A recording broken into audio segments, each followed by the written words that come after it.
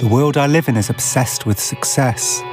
The fear of failure is the scream in our ear when we wake up in the morning, and it's the hurricane that sends us hurtling through the day. But it wasn't always that way for me. When I was younger, I was quite happy to fail. It might be nice to start deliberately aiming low again, like the comedian Stuart Lee, who in the late 1990s had the chance to have it all and chose to do nothing much with it. The pivotal moment when I thought this is all wrong was about 10 years ago, when my agency, the agency I was with had been one of the people that had changed the game, to use like media speak, on alternative comedy. They'd managed to market it. But they did have a Christmas party 10 years ago where there were dwarves handing out canapes. And, you know, if you'd said, when I was 15 and I used to see stand-ups opening for The Fall and Dexys Midnight Runners, when they used to tour with alternative comics, if you'd said, you're going to be an alternative comic, I wouldn't have thought it meant that I would be at a Christmas party getting a canapé from a dwarf dressed up as a Christmas elf. I think that's the single most naff showbiz thing that's ever happened to me. So now a good thing is to just not go to anything, because you never know. There might be dwarfs handing out canapés dressed as Christmas elves, you know. It's up to them. I talked to one of the guys and he said we mainly get seasonal work. So, it's not political correctness gone mad, is it, to have a concern about that? No, I think it's fine, because it's not really about the dwarfs. It's about the relationship between you and your agents. Yeah. And it's almost as if you're seeing them lie at the corner of your eye and you're seeing the expression, the facial expression that they didn't want you to see. Yeah. Stuart says you can make quite a good living. All you need is a few thousand people willing to spend £10 a year on you. John Hegley, who's a veteran, you know, and one of the founders of alternative comedy, he said if you go back every 18 months to the same art centres and the show's 80% different, and you've always got something to sell, like a CD or a book, then the economics of that are totally doable. I did some DVDs with a little company that runs out of Cardiff, and I sell them out of a cardboard box at the end of the show, and I get more from that than I did for the supermarket DVD release and television broadcast of Jerry Springer the Opera, for example. Actually, it's just about perception, you know. At a practical level, it makes more sense. Even though I've got myself ensnared in some never-ending success-maintaining spiral, the people I've always admired the most are those who don't have that urge. There isn't any future. Like Frank Sidebottom. In the late 1980s, I was the keyboard player in his band. Get off your backsides. Because I am the Antichrist. I am an anarchist. The thing I remember sort of most about him was that we were playing a show in Dudley, and there was only about kind of 20 people there. Yeah. And what had happened was Frank had decided to be more professional sounding, so he'd got in like a proper guitarist and a proper saxophone player. It was kind of ridiculous because he'd gone from sounding like the old Plinky Plonk Oh Blimey Big Band to sounding a bit like kind of, you know, Foreigner. Yeah. You know, and it was a kind of creative failure. And by the middle of the tour, word had got around that we were no longer good, and people stopped coming. I want to be the anarchy. Oh yes, in Timberley. Take it away, me. And by the time we got to Dudley, there was like 15 people in the audience, and they were so disregarding us that they split up into two teams and started playing a game of football. And every so often the ball went onto the stage, and, you know, one of us would have to sort of kick it back. And I was just, you know, happy to be in the band. But the guitarist, who was like a proper, you know, professional kind of muso, was looking more and more furious and humiliated and embarrassed. And we were all kind of looking to Frank to see how he'd respond. And he came off stage and he took off his head and he said, you know, that's the best show we've ever done. Because he loved the failure of it. You know it is. It really is. Thank you. I've always idealised Sidebottom as a kind of Gandhi-like figure in his perverse craving to aim low. But he died penniless, whereas the people he massively inspired, like John Shuttleworth and Mrs. Merton, went on to huge success. What if I'd got it all wrong? Maybe he hadn't been happy with his choices at all. The last time I saw his son, Sterling, he was about 10 years old. Now he's in his 30s. He had his own sort of ideals and he wouldn't be swayed off the path. What were his ideals? Just his own humour, and if it was right for him, it was the way forward. It wasn't just as Frank either, it would just be around the house. Like what? He'd make up daft songs that he used to sing to us as kids, and if we thought they were annoying, he'd just persevere with them more and more until he sort of ground us down and we were singing along with him too. I remember the time he supported Bros at Wembley, which is probably, the biggest show business, or potentially the biggest show business moment of his career. Yeah, definitely. It's like 50,000 people in the audience.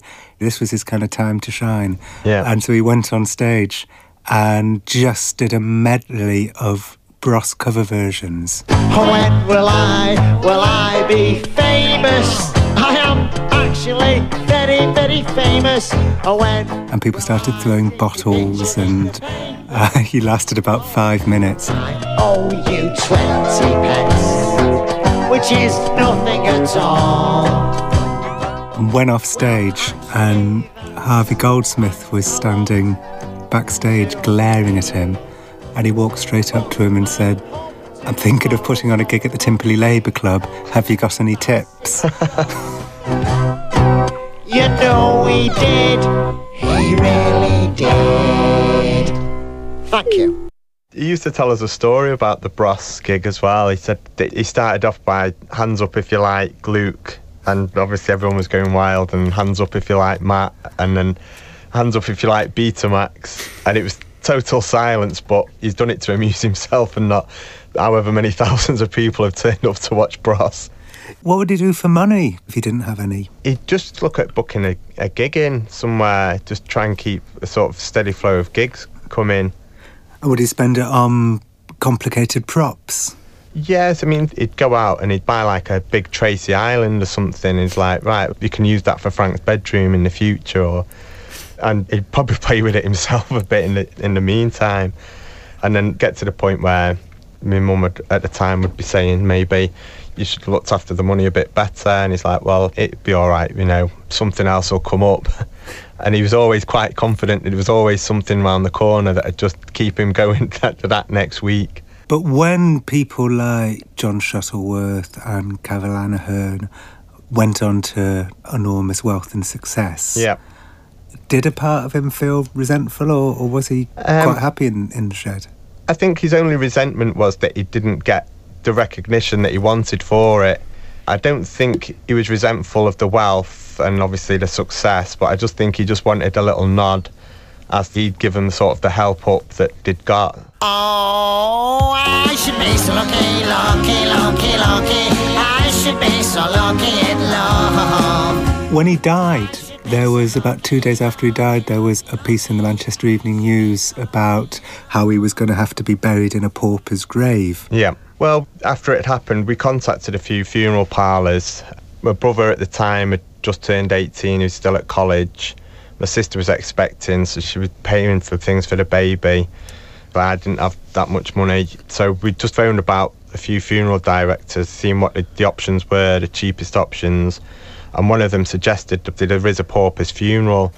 Did they say what a pauper's funeral entailed? They said did you have to go back in time 200 years? Yeah, well, they said the funeral directors did say that the pauper's funeral, it's not as bad as it really sounds. It was a coffin, but it was a box, but it wasn't coffin shaped. It was. What shape was it? I think it's just like a rectangular square box, probably like a cargo crate or something, I presume.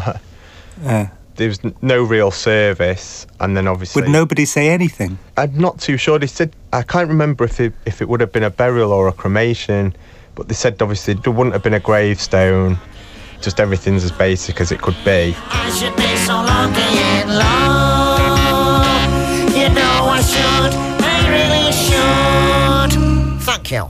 Half an hour after the Manchester Evening News ran their feature saying Frank was destined to be buried in a pauper's grave, a few people tweeted the article to me. I suggested on Twitter that we hold a funeral fund collection. And within, 2 days, we'd had, I think, £23,000 of donations. It was crazy. We couldn't believe it. We were just hoping for help towards paying for the funeral, and I think within about 3 or 4 hours there was enough donations to cover that. And then with extra money that come in, then we were able to organise the sort of free concert in Manchester for it as well, which all the people that helped donate, they gave something back for them. And it wasn't even that the money stopped after £23,000. We had to stop it. Yeah. Because everyone just wanted to give money and there was nothing to give it for anymore. Exactly, yeah. Thank you very much. We used to play the band a long time ago with Chris. We had a chart success and we all got very, very drunk, but we all very, very much enjoyed it. It was just unbelievable how fast it went off, and then obviously we got told that it was going to put a stop on it, and before the time had passed there was still people trying to beat the deadline. We couldn't believe the response it got. Sterling Seavey. It's great to know that his father chose to aim low and was really happy doing it, not pretending to be happy. Not everyone is like that. Take Paul Peterson. He was once a huge child star, a member of Disney's Mickey Mouse Club. He was a Mouseketeer. Age 9, I went out on an open interview that was set up by my then singing and dancing teacher. And lo and behold, I landed a job. They hired 16 kids out of that first 5,000, and I was one of them. Wow. So was this like the kind of golden age of Mouseketeering? Well, it was the very first year. Who's the leader of the club that's made for you and me? M-I-C-K-E-Y-M-O-U-S-E. I was one of the first ones hired, and 7 weeks later, I was the first one they fired. M-O-U-S-E. Why? What had you done? Well, this all started with my name. My real name is William Paul Peterson. So while I was a little boy, under the age of 5, people teased me, Willie P.P.? No, he won't. Willie P.P.? No, he won't. So I don't like nicknames, and they ended up calling me Mouse, which caused a lot of friction. Paul was fired after Walt Disney himself happened to spot him behaving in an antisocial manner. You see, I punched this guy in the stomach who called me Mouse, and his name was Lee Travers, big fat guy. When he called me Mouse, by surprise after lunch, I punched him in the stomach, said, "Don't call me that, fatso," and standing behind Lee Travers was Walt Disney. But this wasn't the end of Paul's show business career. Having been freed from my Mouseketeer duties, I was able to go out on auditions, and by that time, having learned my lesson, I was pretty focused every time I went out on an interview. I wanted the job, because I didn't want anybody else to get the job. What did casting agents see in you? Were you a kind of goofy kid, or were you a all-American, like good-looking kid? I think it was the all-American thing, kind of a gap-toothed, tousled-haired kid with a twinkle in his eye that was afraid of nothing. Paul got the part of the teenage son, Jeff Stone, on the ABC sitcom The Donna Reed Show. He filmed 275 episodes between 1958 and 1966. He became a really big star. Well, I had a big song that became a Father's Day classic because I sang it on the show to my TV father, Carl Betts, called My Dad. How did that go? To this day. Well, it's a very touching song. He isn't much in the eyes of the world. He'll never make history. No, he isn't much in the eyes of the world, but he is the world to me. My dad. And it was, it's a very sweet song and perfectly appropriate for Father's Day. And so every year it is dusted off and played. To me, he is everything. And was there a day when you woke up one morning and just realised that you were no longer a star? Oh, that took 4 years for that message to come home. In 1966, we finished production on the Donna Reed Show, so I was 20 years old. And in that year, immediately following the Donna Reed Show, I worked 16 weeks. The next year, 8 weeks. The year after that, 4 weeks. And by 1969, I didn't work at all. What did you do? And the message was, well, I didn't handle it very well. I mean, I thought I was being raised to be the next Cary Grant, my generation's Cary Grant. Well, the problem is it's the late 60s. The world had changed. There were 500,000 troops in Vietnam, and it was tune in, turn on, and drop out. And there were long hair and people fighting against the system, and frankly, the all-American boy just didn't fit. This is the end, beautiful friend. God, I mean, you could have adapted. You could have grown your hair long and... Well, but I would not have been me. And I have always tried to hold on to that core person that I am, which is relatively conservative and faith-based and professional. And I didn't much care for the world that I found myself part of. And no less than Mickey Rooney came to my house knowing that I was in trouble, because by this time I was angry and bitter and, what have you done to me? And Mickey said to me, Paul, you have to get out of town, get your education, because Hollywood is not going to let you work for the next 30 years. And he was dead right. Wow. I mean, that's how blunt it is. Slapped. Well, it was, coming from a Mickey Rooney. And so Paul quit acting to become a limousine driver. You didn't ever find yourself driving the limousine and then you'd pick up a star and it would be Donna Reed or someone like that? No, of course, that happened quite a bit. In fact, it became one of the measures for me of the size of the character of the people I was picking up. For example, Jay Bernstein, a very famous manager, was absolutely stunned when he saw me, but then he came over and shook my hand and said, Paul, I'm really proud to see that you're out there working. It's kind of fun to go pick up someone that you admire, like a Bette Davis. And would you tell her that you were once a Hollywood star yourself? Well, I didn't have to tell her. She knew. It's a very small community, John. Some people handled it very well, and other people just found it too difficult to have me come drive them. So many performers I found are so anxious about their own notoriety. Any sign that fame can slip away has to be kept at arm's length or farther. Paul says being a child star is poison. It's transient and shattering to your sense of self when it drains away. And so he set up a kind of drop-in centre cum union for child stars called A Minor Consideration, where he teaches them how to aim low, how to embrace failure. How I'm imagining you and the children in your care is that they come in angry and the ego's all twisted and confused, and you just straighten them out. You just kind of tell them what life actually is about. Well, it can happen that way. We have had several interventions, but mostly it's, hey, why don't you come over to my house? Person walks into a room and there are 15 genuine former kid stars, and there they are. It's like, what are you going to say to them? You don't understand being famous? No, excuse me, we do understand that. All of us get it. And when you look around a room of former kid stars, you might see a doctor, a lawyer, an Indian chief, and you might see a derelict too. We don't put much stock in where people end up because life is a very difficult thing, especially when you carry this kind of baggage. On May the 2nd, Paul helped to organise a party for child stars.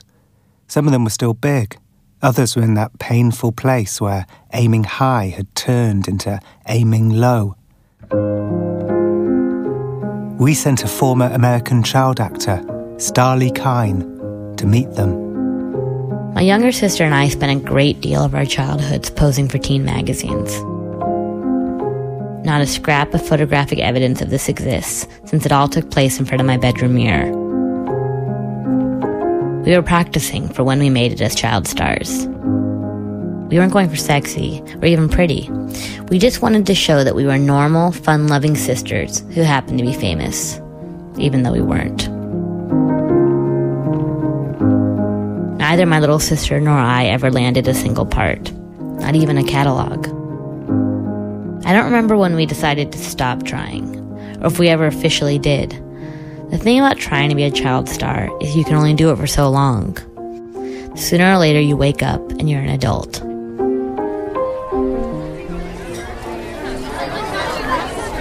The Actors Fun Looking Ahead Day is taking place in Los Angeles. I stop and talk to 3 little girls, and they proudly rattle off their accomplishments. I've been on Parenthood. You couldn't really see me because I was in the background, but I was walking with a parent like outside. Do you guys feel famous? Yeah. Not really. I Do you imagine you're going to act forever? do. I hope. Even when you're like 30? You know, age is just a number. Well, I feel like it's always kind of hard because there's so many people that look like you in this business, but it's my passion that keeps me going. Do you ever think about quitting? No, never. No, that's like not an option. Besides all the junk food and the temporary tattoo booth and the rock climbing wall, the only scheduled business event is a panel composed of former child stars. Sarah Gilbert from Roseanne is on the panel. She was an early role model of mine. The aspiring child stars sitting cross-legged on the ground around me are much more excited to see a man named Phil Morris talk, who plays Mr. Mosby on the sitcom The Sweet Life on Deck. This life and this work. All in all, the vibe is upbeat and hopeful. The usual advice is given, like make sure to go to college. And then college was important for so many reasons. Of course, there was the education, the experience to go and be a normal kid at school and not deal with on-set tutors. You know. A little girl in a purple shirt with tassels raises her hand. She takes a deep breath, looks straight at the actor who plays Mr. Mosby, and asks, "Do you ever feel like you just can't do it anymore?" The former child stars in the panel are clearly taken aback. And then Mr. Mosby says, "Yeah, he does." After the panel ends, I run after the girl in purple. Her name is Julia. She's wearing mirrored sunglasses so I can literally see myself through her eyes. I ask her about her question. Sometimes, do you ever have the doubt that you really can't do it? Because sometimes I have that feeling. It's just if I get at least like 50 no's, like in a row, it just might break down my confidence a little. How old are you? I'm 10 years old. I started doing it when I was 5, so yes. Have you gotten 50 no's in a row? Yes, I have, for many, many years. Yes. Have you gotten a part? I have in a small commercial for the Bounty paper towels. It has not aired yet, but I still got the money for it. It's not what I'm excited about. Is it going to air? I don't know if it's going to, but I still get credit for it. What kind of paper towels? Bounty. The one sheet picker-upper. Is that your line? No. Did you have a line? Oh. So did it feel like you're on your way? Yeah, I felt like I was on my way, but like a slug making it up a mountain. Julia's only been living in Los Angeles since the beginning of the year. She moved here from Arizona with her mom, while the rest of her family stayed behind. Who's in Arizona? My dad, my brother, my sister, my brother-in-law, and just my grandparents, my aunts, my uncles, my cousins, and all my friends. And the reason you guys are here, you and your mom, is to pursue your acting career? Yes. So you announced, you're like, I'm here, I've gotten to LA, Los Angeles, here I am, let's do this. Yeah, I say that inside my head a lot, and I'm saying, I'm going to go for it, and I'm going to make it. When were you at the point when you really thought, I might just give this up? When I might just give this up is, I finally got out here, and I was thinking, you know, I kind of want to move back to Arizona, just live my life again. Eventually, if I just spend time with my friends and just have fun, I feel better again, and I just feel ready to get back out there and take more rejection. And with that, Julia tells me that she has to go, that her mom is waiting. She waves goodbye, and in my head, I make a silent wish on her behalf. Oh, advertising gods, let that paper towel commercial air just once, preferably at an hour between when Julia gets home from school and her bedtime. And let a time difference miracle occur that allows it to also air in Arizona, so her dad and brother and sister and brother-in-law and grandparents and aunt and uncle and all of her friends can see it too. Because it's hard enough being a kid without having your fate rest on whether or not a paper towel will pick your spirits up. Starley Kine.